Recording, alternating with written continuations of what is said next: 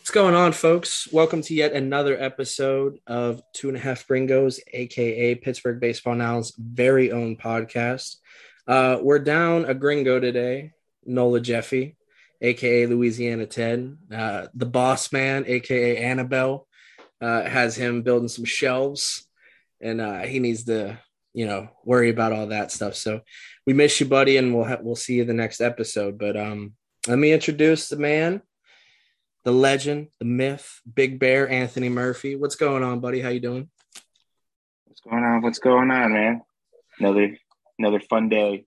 Yeah. The obvious news that we need to hit on is Andrew McCutchen. He's back. He's a Pittsburgh Pirate, and from all looks and angles, he's going to retire a Pirate, which it's a feel good moment. Come full circle. It sucked to see him leave, but you get Brian Reynolds, which is another topic that we've talked about, but we potentially will see them too much. We'll potentially see them in the same outfield, which is kind of cool to see. But what were your initial reactions, Murph, when the Pirates actually signed Kutch, other than holy shit, he's coming back?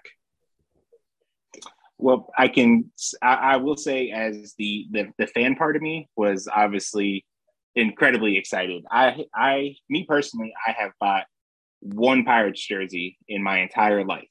Like, I had a Brian Giles jersey that was gifted to me. I know I showed you that Jack Wilson jersey that I have as well.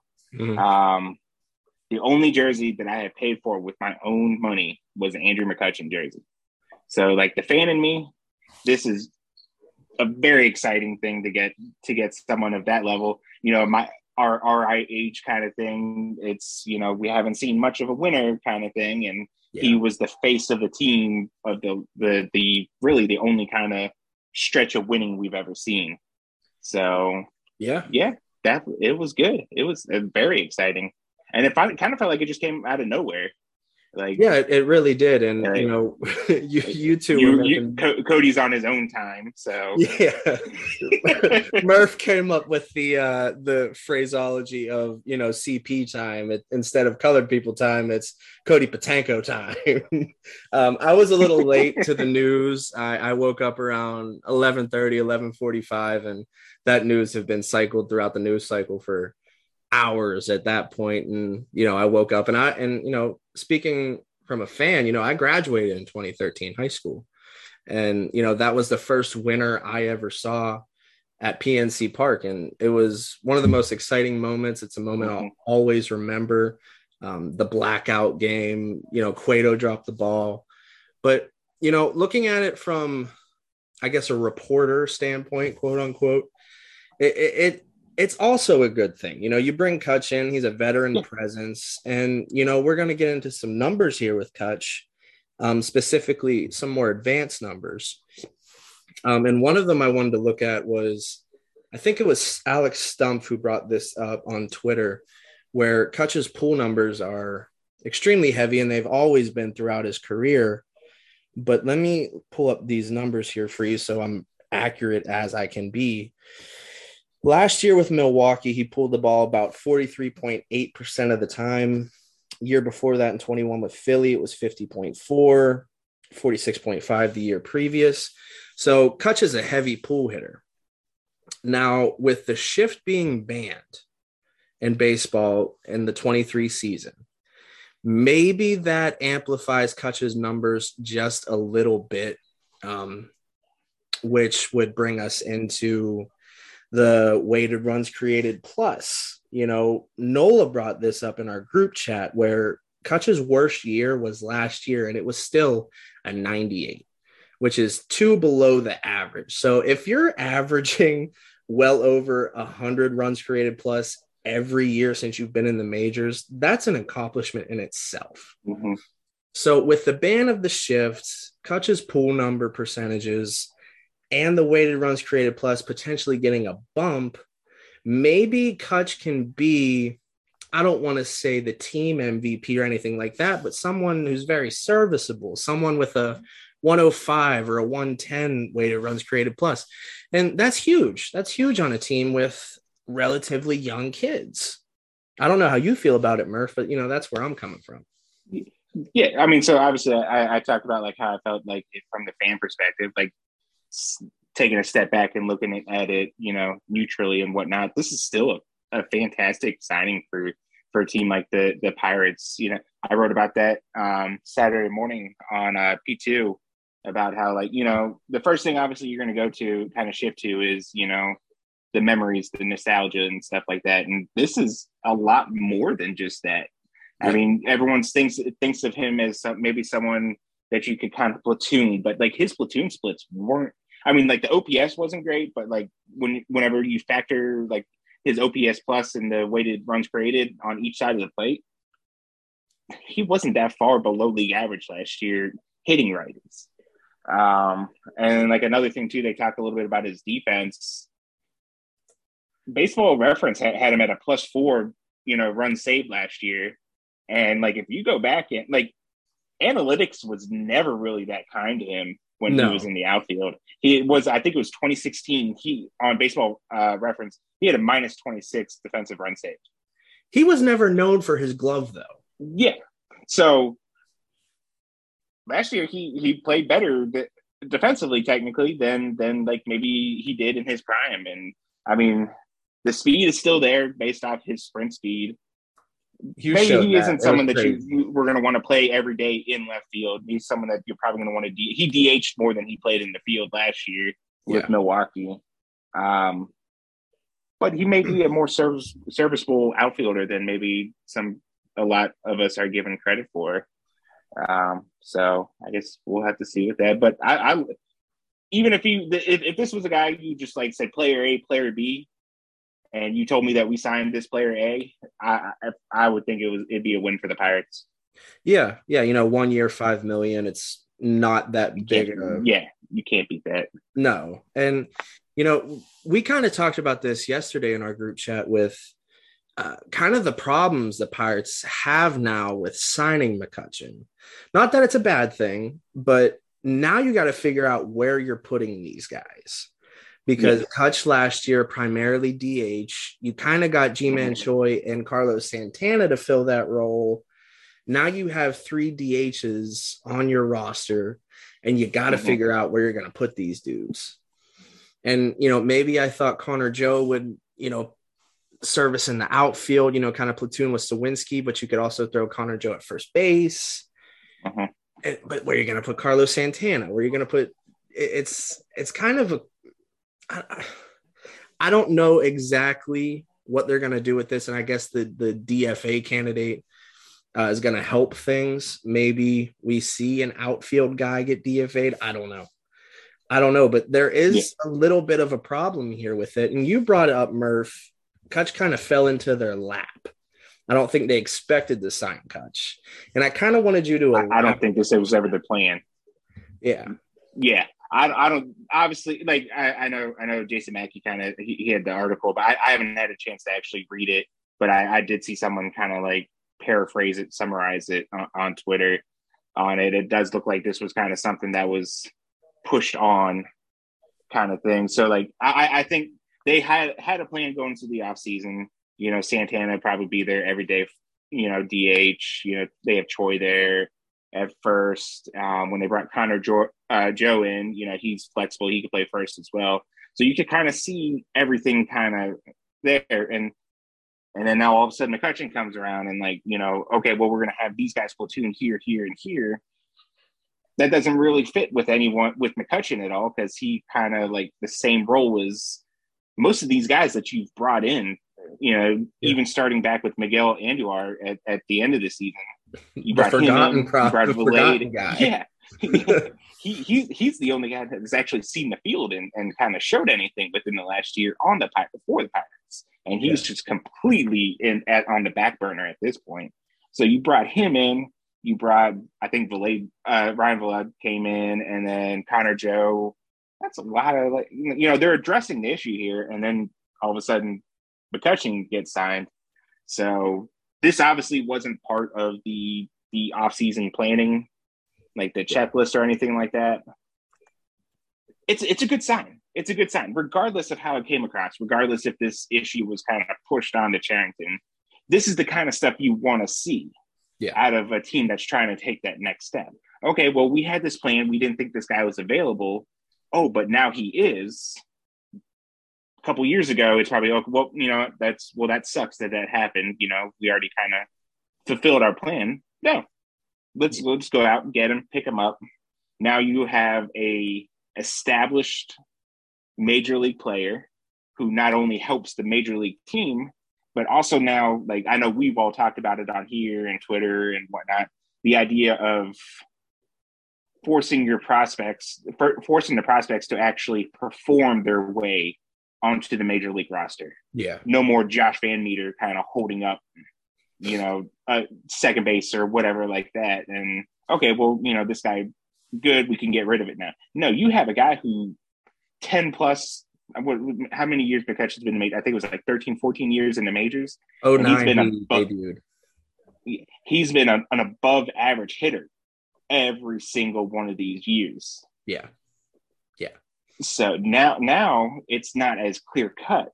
And now anyone who gets called up, it's, that call up was warranted, and it wasn't we're going to manipulate service time. We're just going to buy time, that kind of, no, this guy's up here because he earned a spot. And I think that's better for the prospects coming up, because you're forced to master your craft completely to earn yourself a spot on the roster. Yeah. You can't just, well, I got called up anyways doing this, I could just focus on this. And then you're missing that part of your game that major league pitching is going to expose at that point. Yeah. Yeah. And, you look at the Pirates roster and their potential opening day lineup. And I know I've seen much worse opening day lineups from the Pirates of recent teams. Yeah. I'm not saying this is a playoff team. This is a potential 75, 80 win team. This roster now all of a sudden looks like what you would want a roster to look like in year 4 of a new GM who kind of tore things down. Yeah. This is more in line with what you would want to see. Yeah, absolutely. Is it going to work? Maybe not. But they're trying. But there's been effort to push this thing forward as opposed to just kind of. Now, obviously, the topic that we don't want to bring, that I'm sick of bringing up, that can obviously kind of derail all of this. Yes. But we can only talk about that when that happens. I very much stress that we can only control what has happened. So right now, with the way it stands, this is a very big step forward for the team, for the organization as a whole. Yeah. And if Jack Sawinski can step up on the road, because that was one of the worst home road splits I've ever seen in the history of Major League Baseball, you got a decent outfield too. Him playing on the road is like how I've been saying, like the first base position in general. It's almost impossible for him not to improve that. Yeah. Like it was like, what is it? His OPS was like 395 on the road, like a 15 weighted runs created plus or something. Yeah, there has to be a conscious effort not to improve that. Yeah. It was weird. One last thing before we get into the next subject, Murph, is this a pure PR move by the Pirates signing McCutchen? I mean, I would probably say no until hearing about the whole situation about possibly, the move being forced into it, like this being forced into existence.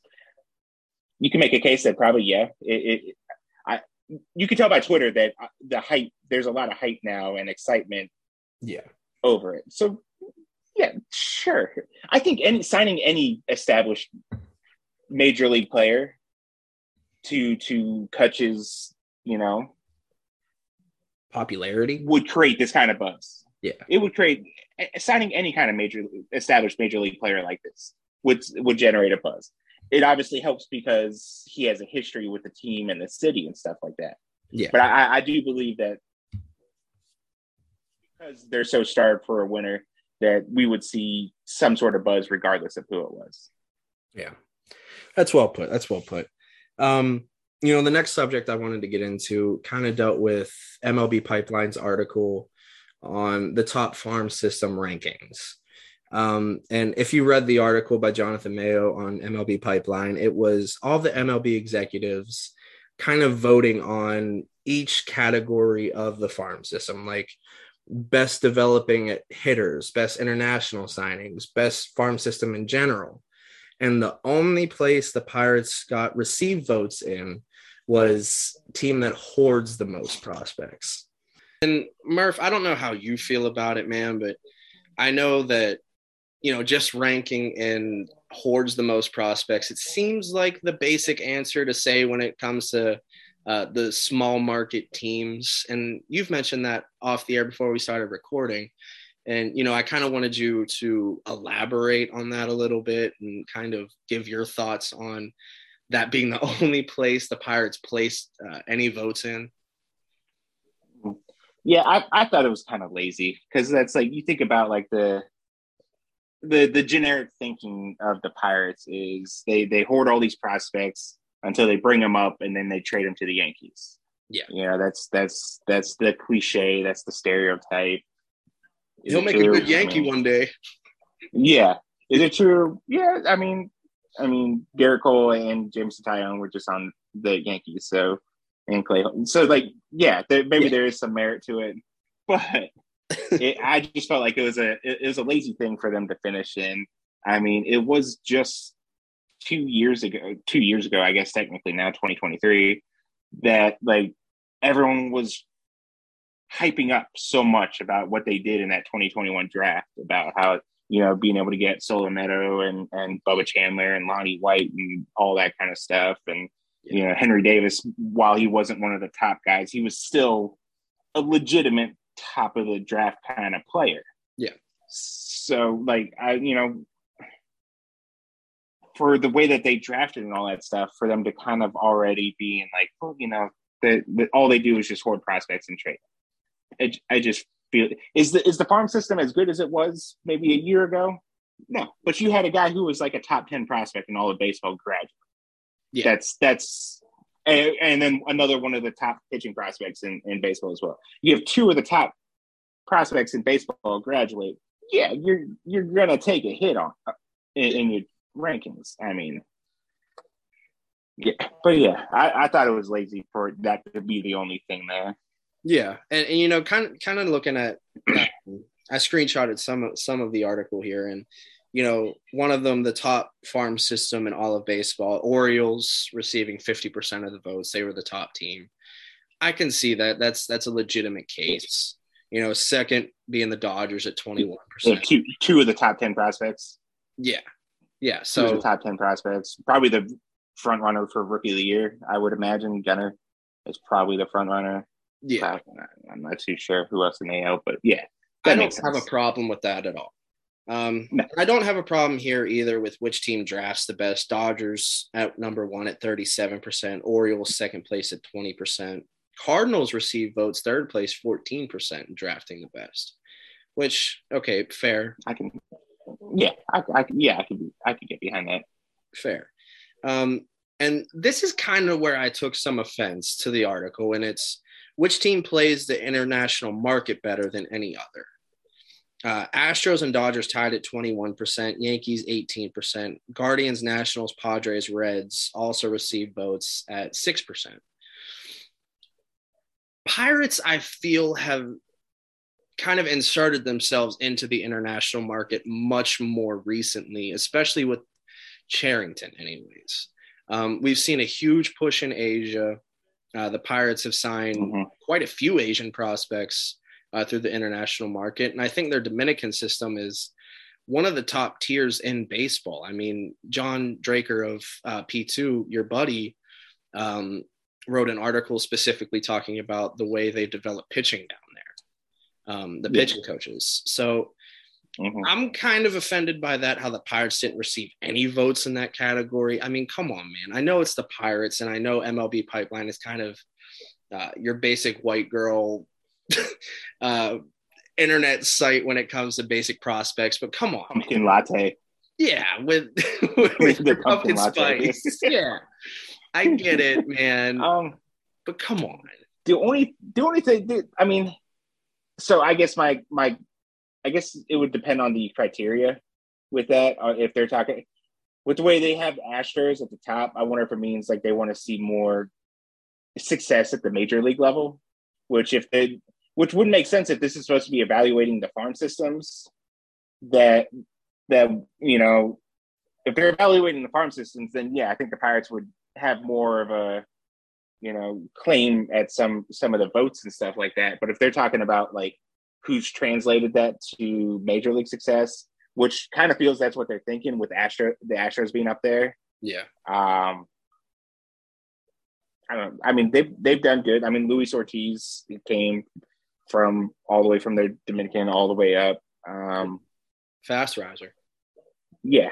Oh yeah, he blew through there. I mean, they've had guys there, like you said, they've made some push into Asia and stuff like that. Looks like they're gonna get, you know, another big signing here when the international market opens up. Yeah. So Yu Chen, Sung Chin Chang, they've done good. They've done good internationally. Yeah. That's that, so, and I'm not saying they deserve to be at the top, but come on, man. You named like 7 or 8 other teams with the 6% receiving votes. You can't put the Pirates in there at all. It just seems a little like you said, lazy. It's the Pirates, they don't deserve it. But that kind of leads us into another conversation evaluating our farm system. And I know you touched on it a little bit, discussing that it's not as strong as it was when O'Neal Cruz and Rowe were at the top of the list, and, you know, at the top of every top prospect list, you know, Baseball America, and MLB Pipeline and the others, the works. But I don't think it's the worst system. I don't think it's middle of the road. I think it's pretty close to being good, not great, but good. Yeah. It's still, there's still a lot. I think it's kind of, the system's starting to feel like it's kind of transitioned to more of a like higher upside and the college guys, right? Yeah, well, yeah. So like they've gone college heavy early in the draft. So they got the guys that should move a little bit quicker, but like the bigger name guy or the guys who you feel like has the most potential or maybe the highest ceiling are a little bit lower in the levels now, and there's kind of debate. They're trying to, because they're so young and they're trying to get settled in, they're still trying to figure out what their floor is. They have great, like Bubba Chandler could be an all-star level pitcher, but also he has so much to work on that like you kind of don't know what the floor is yet. He could not make it past A-ball if some of this stuff doesn't work out still. Yeah. So I feel like the Pirates have a lot of players like that kind of have to establish that there is a floor at the major league level first. And if they can do that, you're talking about it as enough people that probably they can jump back up towards the top of the rankings then at that point. Yeah. So, personally, I'd love to see Bubba just stick pitching. Just stick to that. I don't want to see him with a bat. Just pitch. Yeah. I mean, that's a whole other thing, but I think high A could be very much that kind of determining thing for him. Because I would probably say pitching wise, you can make a very good case for him to start in Greensboro, but I don't think you can make that same kind of case with him hitting yet. So, I mean, at one point, do you just give up on it once it's fallen behind and all that stuff? I'm cool with still throwing them in, giving them some at bats still right now, just to appease. But like, I'm not gonna hold back someone else's development. Yeah, by taking up that DH spot, multiple times a week when I could be using that on someone else. If there's like Greensboro and stuff, like the rosters are still kind of up in the air and all that stuff, so. There may not be someone that could take the at-bats for them, or they might be able to set it up to where that isn't an issue kind of thing. But I guess we'll have to see how that goes with it. And with the Greensboro roster, it kind of segues into this. We may be seeing a lot of familiar faces in terms of bats and fielders in Greensboro that we saw last year. There wasn't a whole lot of guys making a case to jump up to Double-A, was there? No. I was talking about it the other day on Twitter. I mean, Dario Lopez, you probably imagine goes up. Gutierrez moves up. Some fillers, right? Jacob Gonzalez goes up. Was it Eli Wilson probably goes up with Gutierrez? Yeah. Not too much on there. I mean, Hudson Head, they sent him to Greensboro anyways, and you might have been able to make the case when he was in Bradenton to at least start him back there again. So yeah, Hudson Head maybe Jace Bowen pops up. I don't know. Maybe. What is it? I think he played like the last month about in Greensboro. Yeah. So, okay, I know he struggled really bad when he first got there, but he was starting to solve things at the end of it.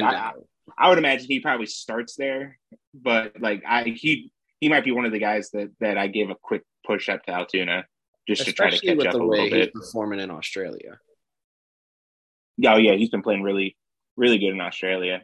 Yeah. For in Australia too. I was reading John's article about it, and he was saying that some pretty good competition for him down there to be hitting against on there. Some guys with major league experience and stuff like that. So, by the way, did you see? This is going a little off topic. Did you see the video of Sung-Chi Chang's defensive play against Pablo Sandoval that I posted on Twitter? I did not, but that will be the first thing I do after this. Yeah, it's Pablo Sandoval, I said, and I know he's slow and he's older now, but the range he showed at shortstop, it was pretty impressive. The throw wasn't all that great, but it was a nice pick by the first baseman. He just showed good range. I mean, Yark did ask about defensive shortstops and everything like that, and that was kind of that's why I kind of brought it up because I know he's listening. So. Yeah. Yeah. But and with the Greensboro roster potentially staying the same except for a few outliers like you mentioned, this kind of segues into, are we going to see the younger guys held back a year strictly because the Pirates have drafted so many college bats and college arms as of late? Because it seems like they're pushing those guys to try to make it to AAA, try to make it to AA, and potentially, I don't want to say majors because that's a bit of a jump, but you see where I'm heading on this track, right? Yeah, I think they kind of set especially with this past draft, they kind of set things up to where they don't have to push someone if they don't want to. They can fill it with somebody else in the meantime. But on the same hand, like, none of those guys are really going to keep the guy there if they deem him ready. So, like, I mean, was like they drafted Tres Gonzalez and Tanner Treadway, and both outfielders, and you would think college bats like that probably head to Greensboro or something like that.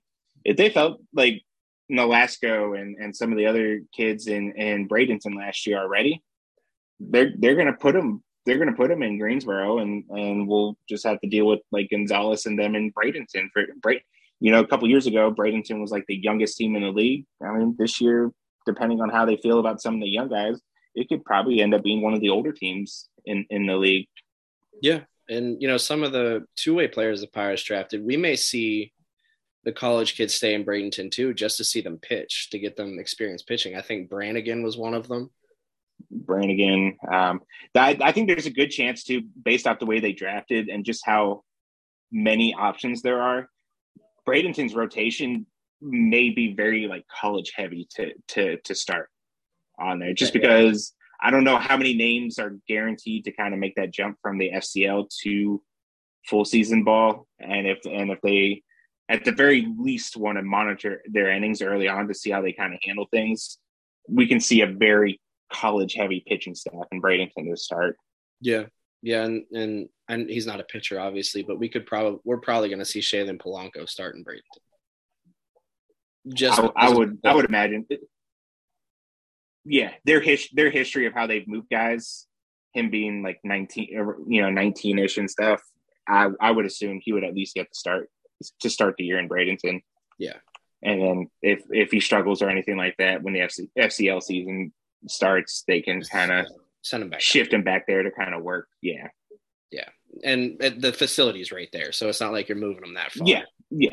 And then like, it's not always like they do that stuff. We saw that with the Sammy Siani last year. It's not always about playing games down there. They could send him down there to kind of just reset the brain and stuff like that. I don't think Siani played any games while he was, while they had him, quote unquote, assigned in the FCL.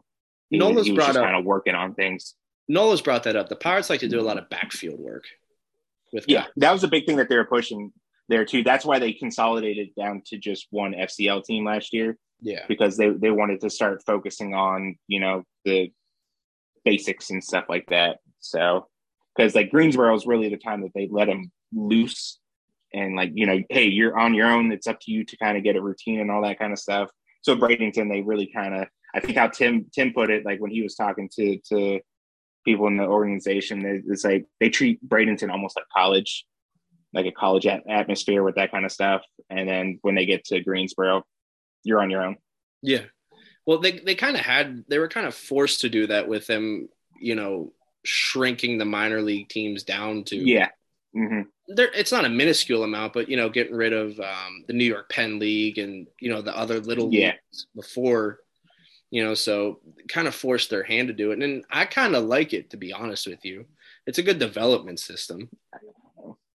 Yeah. Yeah. I mean, if it works, then like, I mean, it works. I mean, Siani, when he came back to Greensboro, I don't think he hit great, but like he wasn't struggling like he was before. And it looks from everything that I saw, it looked like he was playing pretty good in Winter League this year too. So, yeah, I mean, he's probably going to be the guy who really puts to the test like how effective that kind of thing is, because I think he was like their biggest focus there. Because like I said, I don't think he played any games in the FCL while he was down there. Yeah, he might have played one, but that's about it. Yeah, like a conditioning thing before they sent him back to Greensboro. A couple more things before we end this, Murph. One, who's the DFA victim for Kutch? Off the top of your head, is it? Off the top of it, it's. I'll definitely say at this point it has to be. I would be surprised if it's anything other than an outfielder. So was it Vlade?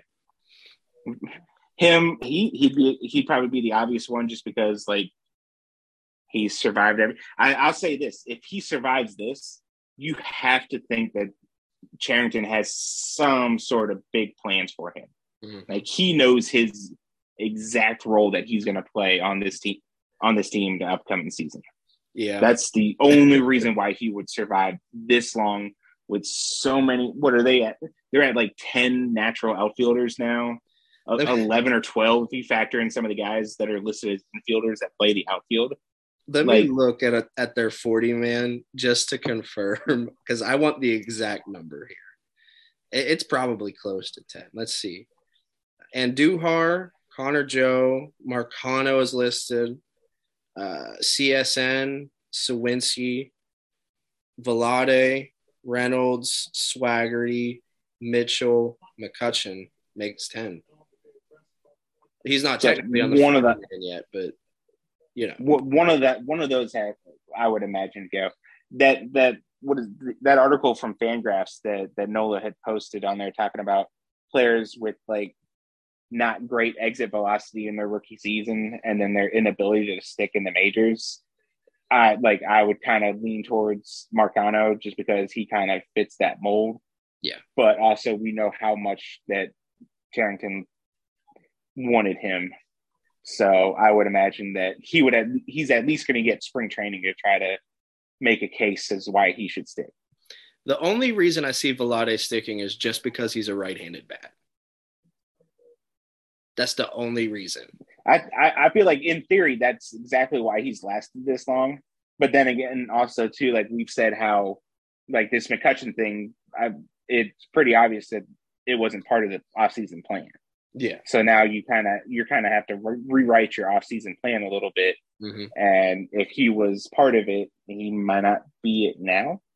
And if Marcano is the victim, and I know we talked about it on the last pod, that would kind of make me respect Cherington a little more, because we know how much he coveted Marcano. When they made the trade with Joe Musgrove, he wanted Marcano in the deal originally. Yeah. So it would make me respect him a little more because I know that was his guy. He wanted that guy because he thought he could fix him, quote unquote. So I don't know. Last thing, Murph, before we go, you have any words of advice for the kids out there, or do you have a rant in mind to end the podcast? As always, stay in school. Do as I say, not as I do. I think that might be the biggest one. Yeah. If I go on Twitter or anywhere else and I say to do something, I probably didn't exactly live that way, but I'm speaking to it from experience. So do as I say, not as I do. That's a good one. Sounded like my dad over here. I dig it. But yeah, guys, that's going to do it for this podcast. We genuinely hope you enjoyed the show. Some good McCutchen talk, some good farm talk as always. We missed Nola greatly with his juju noises in the background, but he's busy at work being Tim the Toolman Taylor building the shelves. I hope he doesn't end up in the ER with some nail incidents or anything like that. But we miss you, buddy. I know you're listening. But as always, guys, we're going to leave you with the socials and subscribe and all that stuff. So I'll start out with mine. I would appreciate a follow on Twitter at 2HG013 or 013. I don't want to get anyone confused. 2HG013. I'd appreciate a follow there, and definitely subscribe to Pittsburgh Baseball Now Plus. You get all great content from Pittsburgh Baseball Now, Pittsburgh Hockey Now, and Pittsburgh Steeler Now for one price. It's a pretty good deal if you ask me. You got a lot of good writers at those three sites, including me. I'm going to do a little bit of a humble brag, including me. But Murph, go ahead, Big Bear, give out your socials and any other projects you want to talk about. As always, give me a follow on Twitter at _Murphy88. Subscribe to the YouTube channel. I've been throwing a bunch of videos up lately. I'm close to passing Nola on subscriptions to where he has Twitter followers. So if we could get to 200 subscribers, maybe we'll find something special to do. If I could beat Nola to 200, I will find something special to do for everyone here. But he's only a couple away, so we really need to dig in here. So what you're saying is we shouldn't give other than that, always Twitter. No, absolutely not. Actually, I might go unfollow him for the next week. Just make him work a little bit harder for it. And as always, follow my work on Pirates Prospects, piratesprospects.com. Working on some, basic, my usual breakdowns and stuff like that. Got some fun P2 daily stuff getting ready to come out. Looking at some StatCast numbers for me, staying up to like 4 or 5 o'clock in the morning, looking at numbers. Yeah. Since I don't have a life or I don't sleep. So, and according to that one Stan on Twitter, we're nobodies. No one knows us, Murph. So I guess your 4 or 5 o'clock in the morning means nothing at all, man. Your dedication, hard work. It doesn't. Shit. It means zero. But no, guys, we appreciate you listening. Subscribe to the podcast like always, wherever you get your podcasts. And as always, Murph Nola's not here, so let's go Bucks. Let's go Bucks. He was really late with that.